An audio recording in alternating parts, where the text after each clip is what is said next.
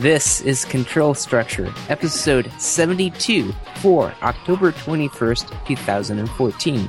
Big week to everyone listening. This show has notes. You can visit them by going to thenexus.tv/cs72 to see them. Hi, Andrew. How are you? Hi, Steve. I'm doing okay. Although earlier today I was very frustrated because at work, literally nothing works. Or at least the stuff I was working on totally doesn't work. And this is like with problems with other people's systems. So yeah, I'm kind of angry at work. So it was code you wrote, or it wasn't code you wrote? It's not code that I wrote. This is like FTP servers run by other people. Aha, I see. And firewall rules and configurations that, like, I totally have no control over. So, yeah. How about you? I'm doing pretty well. We're testing the feature at work right now that we're just kind of finishing up. So that's why I'm actually down at my apartment this day in particular, because we're handing it off to QA supposedly tomorrow. Even though we had an interesting thing on Friday, someone dropped a bunch of records in an important table of the database, in our development database, which shouldn't be a problem, you would think. It turns out there's no backups of that database, so they had to do a clone back from one of the QA databases, and all the sequences were out of whack and nothing worked. So it made testing a lot more difficult. That can be a problem. The best part was, I would have assumed they'd back up at the development database, but they had no backups of it. I couldn't believe that. I can see if maybe disk space is sort of short, but then, like, can you not have redundancy or something? Yeah, it's like, yeah, I don't know. Anyways, let's see. Last night, me and Chris had another movie night, and we watched Iron Man 1 and 2. And I'm not sure what he wants me to think of these movies. I mean, they're good movies, but, and I can enjoy them, like, semi-superficially, but, like, I'm not, like, an instant converted fan, like an Apple zealot or something. So Chris just kind of keeps looking at you and is like, isn't this great? And you're just like, yeah, it's a movie. So, yeah. Let's see. I'm not sure to say fortunately or unfortunately there wasn't a situation like the Razor from last time. So, another frustrating thing at work is they're digging up the sewer line outside of the office. So, like, there's construction going on there. There's construction on the parkway, which, leads me to do a detour, which leads me to a further detour because that bridge is under construction. Oh, that's nice. Only to come to find out that the detour of the detour also has construction. Okay. Good job, PennDOT. You're making my life miserable existence here. I guess they don't have that much coordination going on. I've had a road closed like all summer, a back way into South Point, and it's been closed all summer. I don't know what they're doing back in there, but it's not even a big road too. It's maybe it can't even be a mile. It's got to be like half a mile maybe. It's a really small road. Yeah, that's where the subway is. If I go that way, I would pass the subway. The subway is in Cecil. The road is connecting from South Point to almost to Cecil. It's kind of like an in-between connecting point. Okay. So, maybe on to something a little bit more juicy. My internet speeds were recently upgraded. I now have, a faster upload than download. Apparently, 58 megabits over 64. So, yeah. I'm not sure exactly what to do with that, but hey, it's a weird situation to be in. Well, you could host a video website or something, become the next YouTube. Oh wait, they already invented that. Yeah. So was this a different ISP? Because I was trying to remember if you had Fios before, and now that I'm thinking about it, I think you did have Fios before. Yeah, I've had Fios for about 3 years now. Is this related to you're telling me a while back you're going to call them up and say, hey, Comcast has a deal for so much, would you make me a deal? Is this related to that? I haven't actually done that yet. But I was thinking about doing that, but laziness. So, but hey, just this evening, I was listening to an episode of the JavaScript Jabber podcast. Apparently, one of their episodes they had Brendan Eich on. This is the guy that made JavaScript, and as you know, if you're anywhere remotely connected to the web, development sphere, I guess. JavaScript is pretty important, and he sort of goes over the history and the actually the title of this particular episode is The Origin of JavaScript. So he goes over pretty much how he got got employment at Netscape, and then like what happened there, and also has interactions with a lot of other companies up until about the release of Chrome.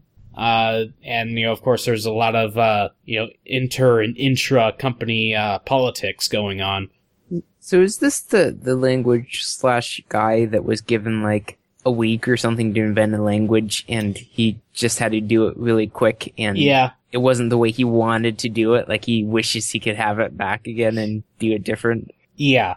And, like, all through this podcast, he sort of emphasizes that, even though it's only been out for, like, 3 months, you can't really change it because people are already using it, and you can't really break the web without people coming back and hating you for it. That's always the big thing in software. It's like, we could make this better. It would be better this way. It's like, no, you can't do that. The customers are using it, and you would break it, and they would be mad. Yeah, and then they sort of got into this sticky situation where, like, it wasn't really a standard so much. So that, like, when they went to standardize it, well, they had to look at, like, code that's already been shipped. So, to see how it kind of is already being used as a default standard. Huh. Interesting. So that's probably not the way you should go. And now we have a former Kickstarter. It's more of a cautionary tale called Ananabox. This project was supposed to be like a small little router or something, like more of a pass-through device that would encrypt, like put everything into Tor. So, like whatever like data came into it, it would go to Tor like automatically. But, they made claims that everything was 100% open source, hardware and software. Apparently, run on some flavor of DDWRT, or something similar. But, it showed, how they went through the iterations, and, apparently they ended up with an off-the-shelf Chinese part. Like it's not really built by them. So Kickstarter decided to cancel or suspend this project, and it's pretty interesting in that, like, the last day or so, like, people were pulling out their money so fast that like their campaign total actually went down by about like $4,500 at the final day when they suspended it. So can Kickstarter take their money back, or is the money that's our people just lost that? Yeah, you just dropped out there pretty bad. Okay, you're getting static in the same boat or not? Okay, yeah, go ahead and turn off your video there. There. Okay. Can you hear me now? I can hear you now. Do I sound different? Still the same. Okay, you sound a lot better. I joked with the other one. Anyway, yes, you do sound better. What was I saying before we were talking? Oh, Kickstarter, right? That's what we were talking about. So since they got like the $500,000, can Kickstarter get that money back, or are they? Okay, so like the way Kickstarter works is that people come by and say, I will pledge like $50 towards this project. What actually happens is the money is not taken out of those cards until the project is successful. So if something, like, if it's suspended or it's canceled, like, those credit card authorizations will just expire. And, like, no money would have actually changed hands at that point. Okay. So Kickstarter can effectively nullify the transaction, and these guys, even if they're scammers, they're stopped, and they don't get anything then? Yeah. That's good. Although it doesn't look like they're exactly scammers. They just like totally misrepresented what they were doing. It's like, really, we're buying a $19 router and selling it for $30 and making a profit, and we want $500,000. So yeah, their goal was $7,500. By the end of it, when it was suspended, like $585,500. Although, looking at the daily data here, I'm not sure exactly how I can tell where it peaked, but it wasn't. It was maybe 600,000 at peak. So yeah. They did have a good, convincing story in their post, anyways. I didn't watch the videos. I don't know how the video was without.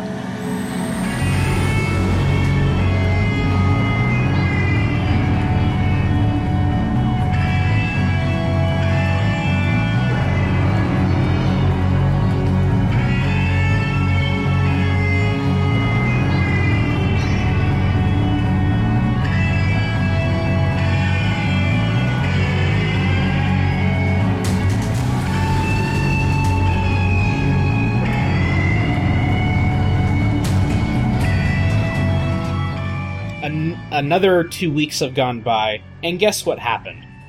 Let me see. Another security vulnerability. Yes, and this is pretty, well, I wouldn't say pretty big, this is pretty major. This is nothing like, the shell on which your operating system relies upon has totally been broken. That one was major. Yeah. So this time it's called Poodle. It's a downgrade attack against SSL v3. Everyone is advised to disable all SSL v3 applications and use TLS only. This is like the underlying protocol used for secure web transactions. So like whenever you go to Amazon or something, or enter in your credit card number or your social security number, like it uses secured HTTP. And up until now, SSL, the SSL, suites were a part of that, and along with TLS. And TLS has been around since like 1999 and is the successor to SSL version anything. But it's mostly been kept around because old stuff and embedded stuff, because, hey, embedded stuff you don't really need to support a whole lot. And it's really annoying when they do that. It comes out, and even at work, some of our at least one of our clients has, asked us, hey, we're disabling all of our SSL stuff. Can the web storefront still work with that? And as it turns out, that the platform on which like their storefront's based on will be disabling SSL come, I think, Friday.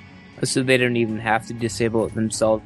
It's going to happen for them. Yeah, like I went on the developer forum and asked this, and like the next morning they're like, yeah, it'll be disabled Friday. Along with a massive email blast to everyone saying, hey, it's going to be turned off. So, let's see, since like pretty much everything supports TLS now, like, major browsers have, like everything IE7 and above supports some version of TLS. It shouldn't be that hard. And if you're using a browser so old that it does not support TLS, time to upgrade. Well, I was thinking the web is already broken for you, so you're not really losing much. This is true. So, Red Hat here, I linked to one of the articles here on Red Hat, has an attachment on it that allows you to ping a server, a web server, and it'll tell you whether or not it supports SSL and therefore vulnerable to this. And Poodle is an acronym. It stands for Padding Oracle on Downgraded Legacy Encryption. I guess they're really good with coming up with, sort of interesting acronyms. But unlike the recent Shell Shock and, what was the other one? Heartbleed. Heartbleed, yes. Those were just names that were supposed to be scary sounding. So, but hey, you might be interested in setting up encryption on your own web server. It turns out that setting up SSL is really hard. It's not exactly a walk in the park. You can't exactly, put it on a web server the same way you can put an image on a web page. It's not exactly that easy. It involves, I want to do this myself, but it involves, very arcane OpenSSL commands or whatever SSL toolkit you're using. You have to generate your public-private key, and then you have to generate a certificate request off of your public key, send it off to some company which signs it, and you better make sure that this company has their root certificate in all of the browsers or in the key store of whatever application you're using. You get that back, and then you have to go through whatever sort of enchantments to your server that you need to do to, add this certificate into it. And yeah, it's very hard and stuff. And there's some contradictory evidence, or rather contradictory advice, with regards to the Cypher suites to be used. It was maybe 3 or 4 years ago that everyone was saying, oh, you probably should use RC4 for your Cypher suites. Well, it turns out that RC4 is actually a pretty weak one, but there's still advice out there, saying, oh, use RC4 over everything else because of this one obscure vulnerability. This is something that I, deep down really should have to know, because, it's sort of relevant to my job. You do deal a lot with web stuff. I found it interesting, the article. He had kind of interesting side links here and there and references. Like he had one on copying and pasting random commands. How people have a command up on Git and you just, paste it in and run it with curl or something like that and just does magic for you in Linux. He was showing how they can hide what's being pasted into your clipboard and then use that to trick you into pasting it into the terminal and do something really bad to you. Oh! Which is true. I never thought about that before, but it's totally true. You should probably have that in between hop and your notepad just to make sure that what you're pasting is what you think you're pasting. Yeah, it's like, oh, fortunately, you did not delete your home directory. Exactly. And, there's plenty of, crossed out stuff in here. For instance, that you generate the public-private key. It's like, whoops, you just made a 1024-bit key. I don't know if those are even accepted by CAs anymore. Happily, if you leave that off, it defaults to 2048, which I guess is good. He guesses is good? Yeah. And, it was pretty interesting when, pretty much as soon after, Chris, started getting into computer science, he wants to know about encryption. It's like, yeah, that's a whole can of worms. Here's a conundrum for you. Public key cryptography, which I'm pretty sure is so vague and mysterious to him that he hasn't even tried to comprehend it yet. It's a whole book that he would have to read to really kind of grasp the concepts. I actually have a security book someplace. It could be entertaining to let him read it and see what crazy ideas he comes up with. Well, he had that crazy idea of trying to learn C++, but he was kind of stonewalled by that compiler requirement. Yes. Anyways, if you want SSL, well, if you use Cloudflare, you already have it. Since they recently just enabled universal SSL everywhere on all of their sites, even the free tier of their service. The correction on that would be, if your site doesn't have SSL and you use Cloudflare, the data is encrypted from the client to Cloudflare, but not from the Cloudflare to your server, unless you enable something else. Exactly. So yeah, that's good. But let's switch gears a lot and go over to UDP. Have you ever worked with UDP? I haven't. Not directly. I've read about it in books, and that's about it. Yeah.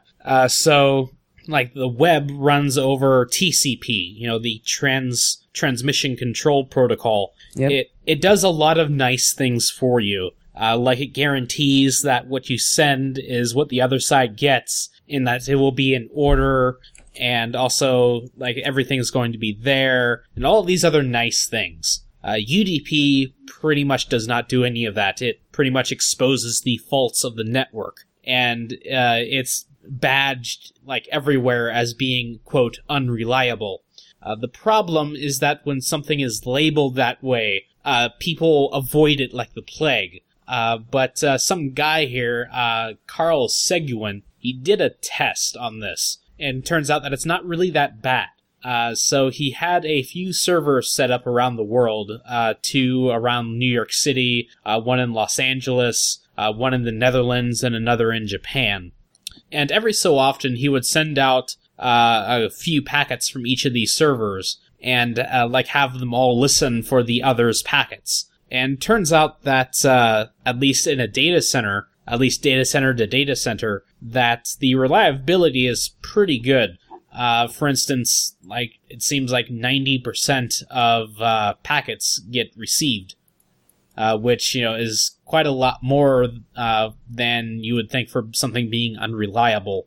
I mean, I think that the name is partially misleading in that it's just saying that it's not guaranteed, but really what not guaranteed amounts to is it's not going back and checking to make sure you got everything. Exactly. And so I've heard one use for UDP is like streaming video. Like an example, a very good example would be digital TV. That you can receive through the antenna. That would be a UDP stream coming down. It's not verified. The client, your TV, does not send back up and say, hey, I missed the packet. Send it again, please. Yeah. Instead, it just keeps going. And, you drop that packet and you get that square box shows up in your TV, or the screen goes blank for a minute, or while the airplane flies overhead. And when the airplane's gone, the TV comes back on. And then also a lot of game clients, multiplayer games use UDP simply because it's faster, it's has less overhead,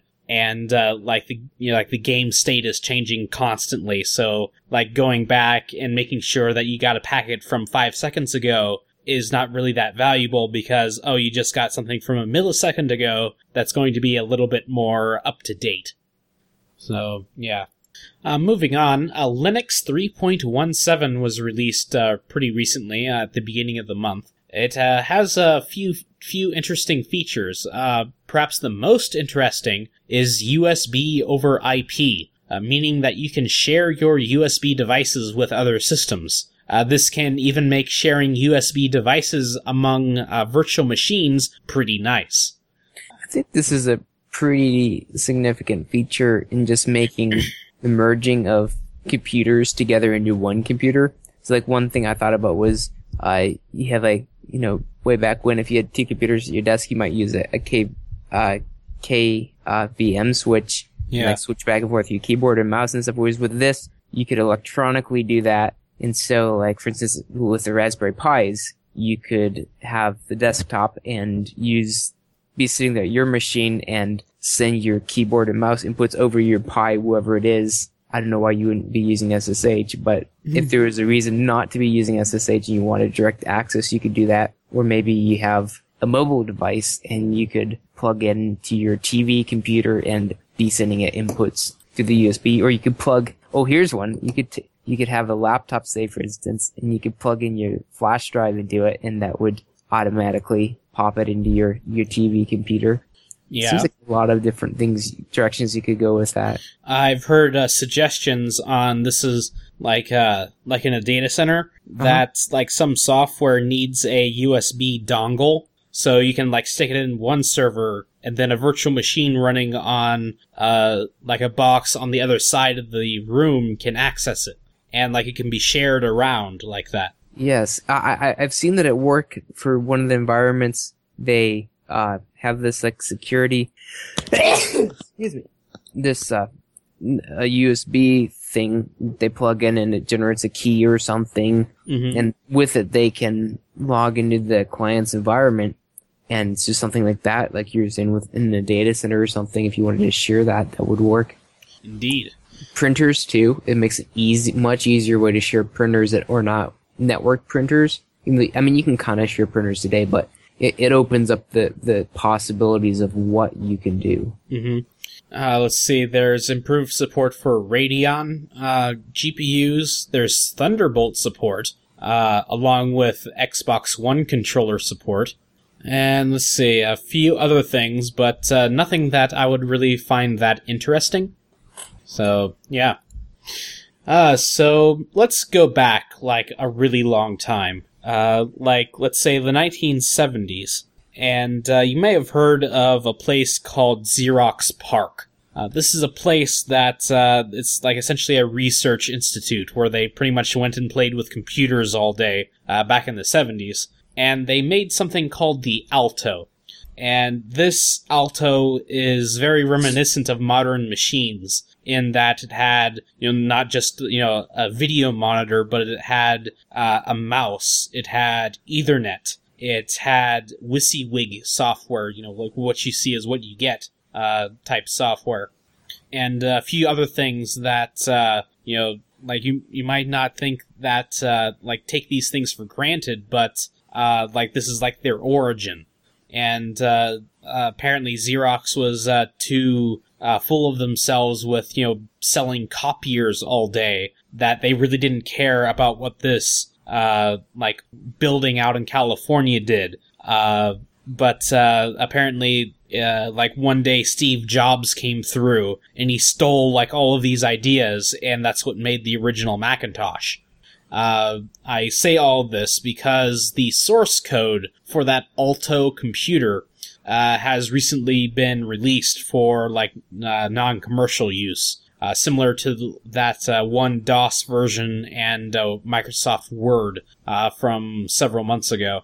Yeah, I was thinking about that as kind of becoming a pattern, which is nice because when you make something like that open and available to people, then it's going to be preserved versus being hidden away on a server someday that gets deleted. Yeah. So yeah, you had pulled out a quote there. Oh, right. I forgot I did that. Oh, this is the guy, he was, writing the article. Yeah, he was telling about the way back when, how he started, and he was talking about in college that, no, it was in high school, I think he said, that they were using servers that they weren't even at. And he said, we punched out our programs into 80-column IBM cards. And several weeks later, we received our printouts. That was strong motivation to think carefully and double-check everything. Quite unlike today when you just kind of code something. It's like, I hope that works. Let's try it. Well, I think back then they were like, I hope this works. But instead of several weeks, now we just wait several milliseconds. Yes. So let's go forward, like in modern days again, with like the descendants of all of these Alto computers, like Apple and Google. They announced that their new/current operating systems for their phones and tablets will have encryption enabled by default. The FBI, like most organizations these days, are unable to see beyond their own nose and have absolutely cried wolf and foul over suddenly everyone's phones will be encrypted and they won't be able to investigate, the crimes and stuff.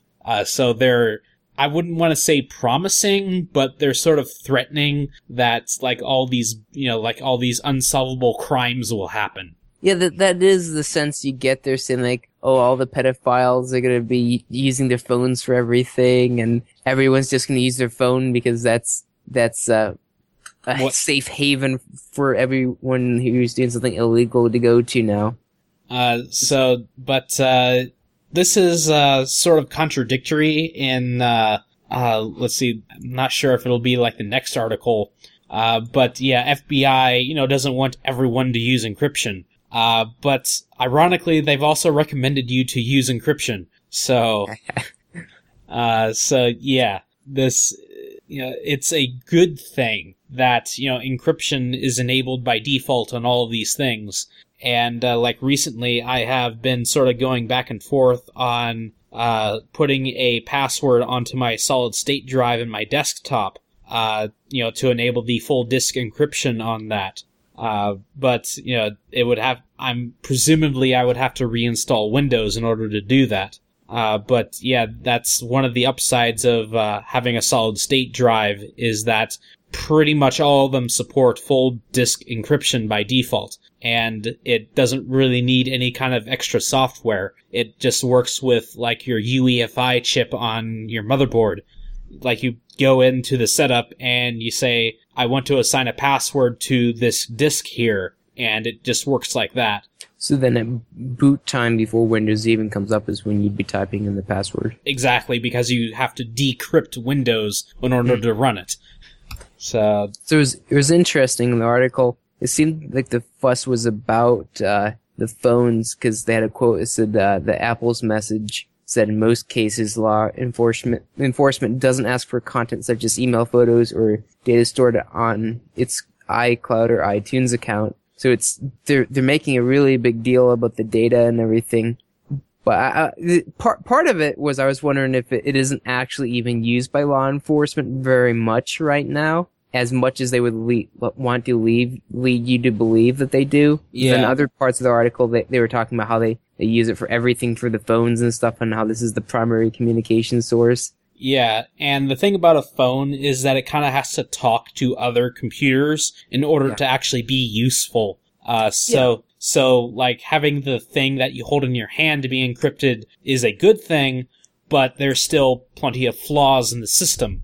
Yes, see, that's what I would think, because, like you said, it's connecting someplace to a phone, I'm not sure what it's called, a distribution point or whatever. The telephone network. Yeah, telephone network, there we go. And my understanding is that's something that the government has wiretaps into and is listening in on and can listen in on. Yeah. So really, as far as phone data, they got that. Which theoretically they need to have a warrant for. Theoretically. But, the NSA. Mm-hmm.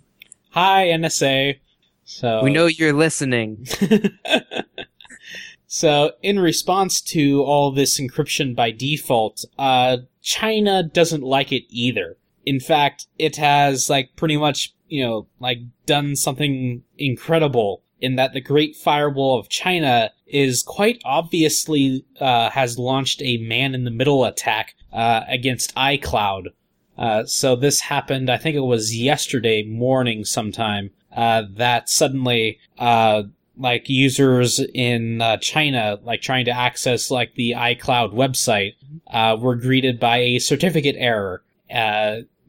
Apparently the connection, had a certificate injected into it that, identified it as something else, which only people within China actually experienced. I'm not exactly sure what the relation between Apple and China is. For all I know, Apple just sees China as its factory. Whereas China, the Chinese government, is on a rampage of late that wants everyone to use domestic things in order to build up their economy there. But yeah, don't expect any kind of privacy. So here's the interesting thing about the article. They were saying that if the people would try to log in to the iCloud with Firefox or Chrome, that the fake certificate that the Chinese government used, they would have been told about it. But then if they used the Mac OS iCloud login or another browser, it didn't tell them about this fake certificate, and that allowed the government to steal their credentials. Yeah. Let's see, and if it was built into OS 10, I'm pretty sure that if you use the built-in iOS login, I guess, that you would probably be compromised that way too. So in response to the FBI throwing a fit, the Washington Post proposed a compromise, something that they called a secure golden key, which they described in theory would only be used by law enforcement. Because it's not like that would not be leaked or anything. Oh no. And such a thing is totally not a backdoor, right? Oh no, definitely not. Right? And you know how secure databases are nowadays? You never hear about companies getting their hacked or losing data or anything like that. Yeah, and every single device in a commercial point of sale device is totally secure, right? It's not like anybody ever hacked into those. No. So this article here points out some very good defenses that encryption by default provides is that it protects you from hackers, the black hat guys that are actually out to steal your stuff. Number two, it protects you from foreign governments. So not only does it protect you from the NSA, it protects you from like the Chinese NSA. If they were ever to intercept your communications back and forth or to intercept your device. And it also protects you from human error in general because, even the manufacturer of this device and the, support team for the services that you use, stuff can leak through. And, you mentioned this during the Fringe, that for a day or so on Dropbox, anyone could access everyone's stuff. Yes, you didn't have to have the right password. It sounds like he just went to the login site, typed in the right username, and then typed in something random for the password and clicked sign in, and it lets you in. So, and it also brings up another point in that it protects you from the future. In that, the government laws, even though they're pretty stable, they do change. And, what is your legal data today might be illegal next year. Yeah, and along with that point, you can't normally sometimes choose to have things deleted from the cloud because it's still going to be on tape drives and other places up there someplace. And so that was a point you were making, was that data that's legal today, illegal tomorrow, you can't just choose to delete it when it becomes illegal. Yeah. And another point in that cloud data is becoming extension of our minds and our personal stuff. This conflicts with the underlying principles of the third party doctrine in that if you call someone, the telephone company has to know who you're calling, but the telephone company is a third party, so the government can go to the phone company and say, hey, who'd this guy call? And that's being sort of extended into these cloud services and this cloud storage stuff. And that's, sometimes you're sort of, forced into using, cloud storage, which would be, third party by definition. Mm-hmm. Unless you decided to make your own little mini Facebook or something.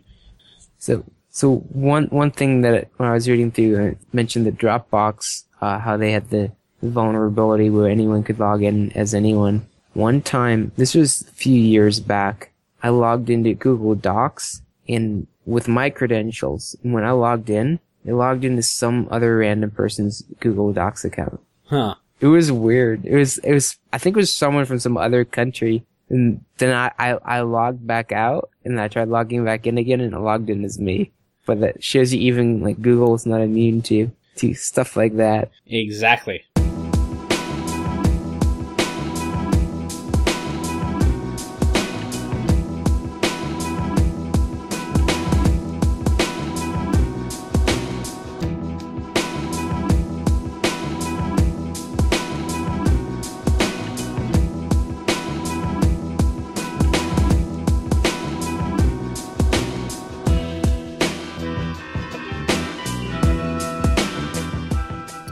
Now for the good stuff that I promised you last week. So, I mentioned I did a financially irresponsible decision, and what that was is I ordered a $800 7.1 surround sound system. This is the Onkyo S9400THX home theater system. And even though this is not the gadget show where ordinarily consumer electronics would be used or reviewed and talked about, this is my own show and I can do whatever I want with it. And also sort of yours too. Which is why we talk about deer hunting sometimes. Exactly.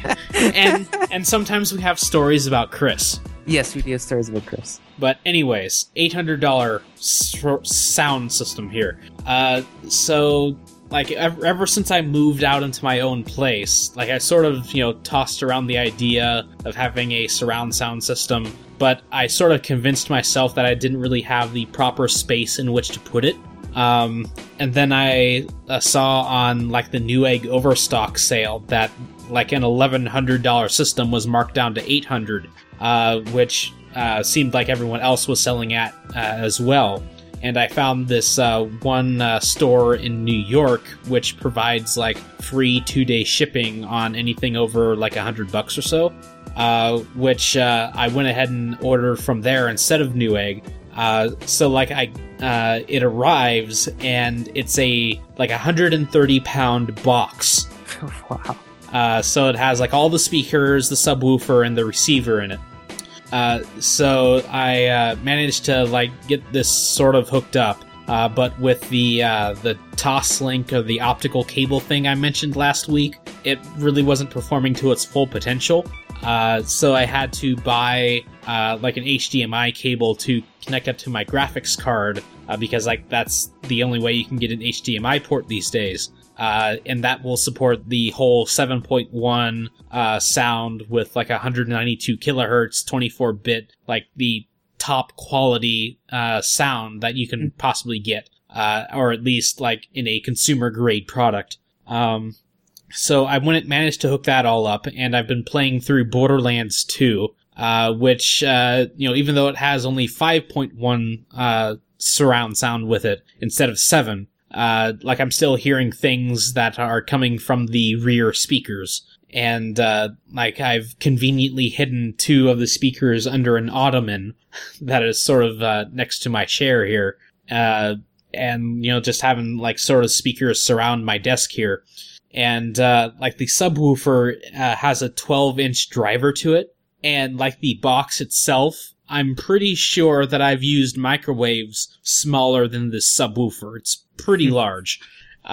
So yeah, like, even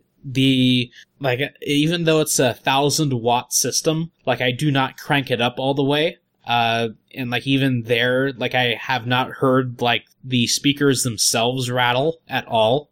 Which with my, my old sound setup, like some of the metal was coming loose and vibrating. Wow. Like I managed to, finally like put some, like paper, like wedge it in there so it would stop moving. So good news. Minecraft supports 7.0, whatever that is. That means that, like there's 7 normal channels, but it doesn't have a dedicated subwoofer channel onto that. That's what the 0.1 stands for. That's the subwoofer. So now's a good time for you to try out Minecraft.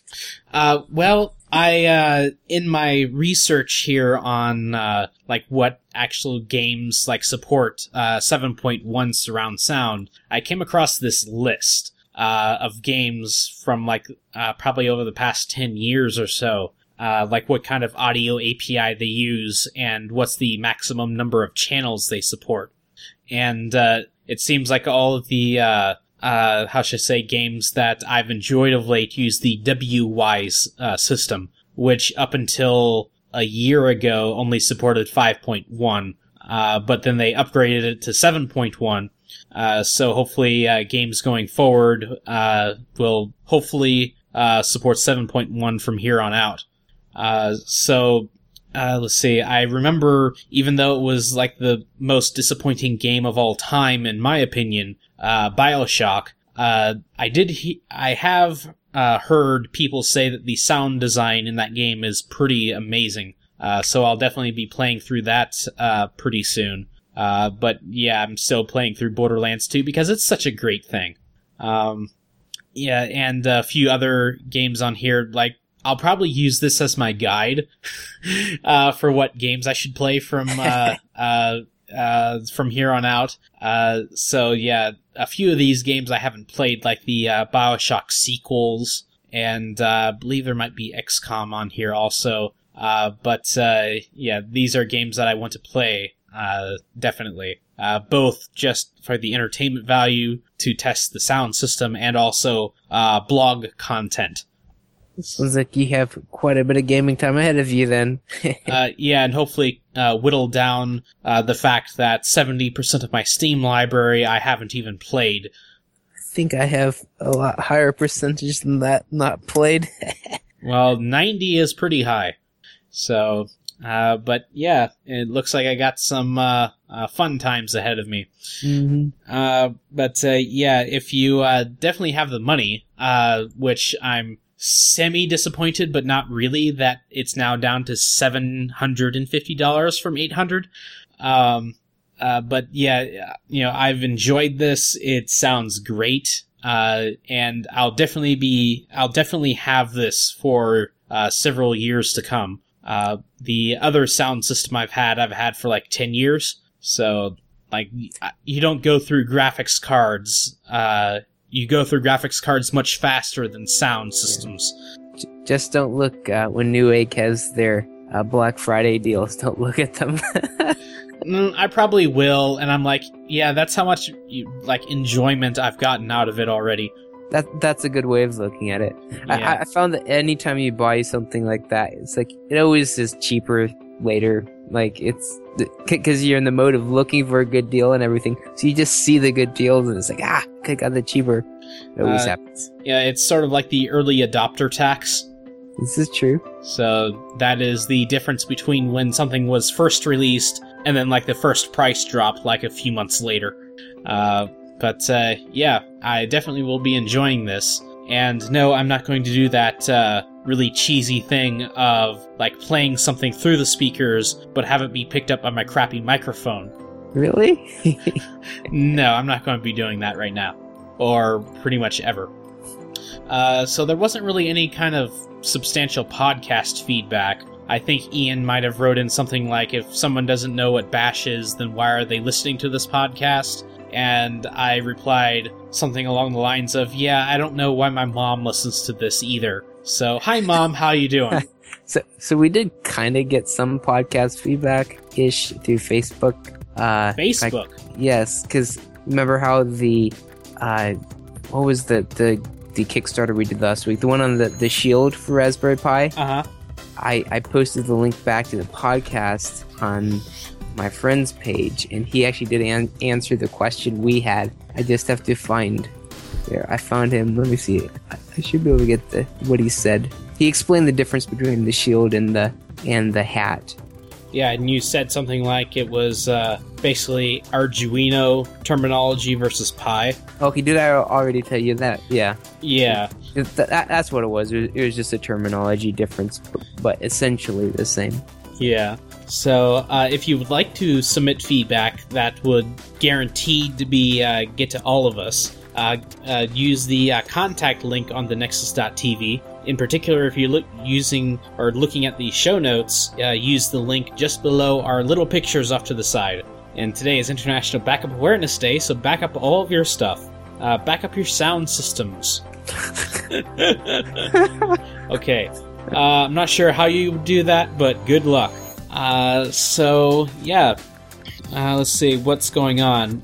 Nothing too much. Nothing really exciting. Hopefully I'll get past that frustration that I experienced today. So, you mentioned you're going to be heading back up to your parents' house? Yeah, that's the plan, assuming everything goes good at work, and head back up and hopefully get in on a little bit more deer hunting before this muzzleloader season ends on Saturday. Okay. Let's see. Yep, aside from that, have a good one. You too.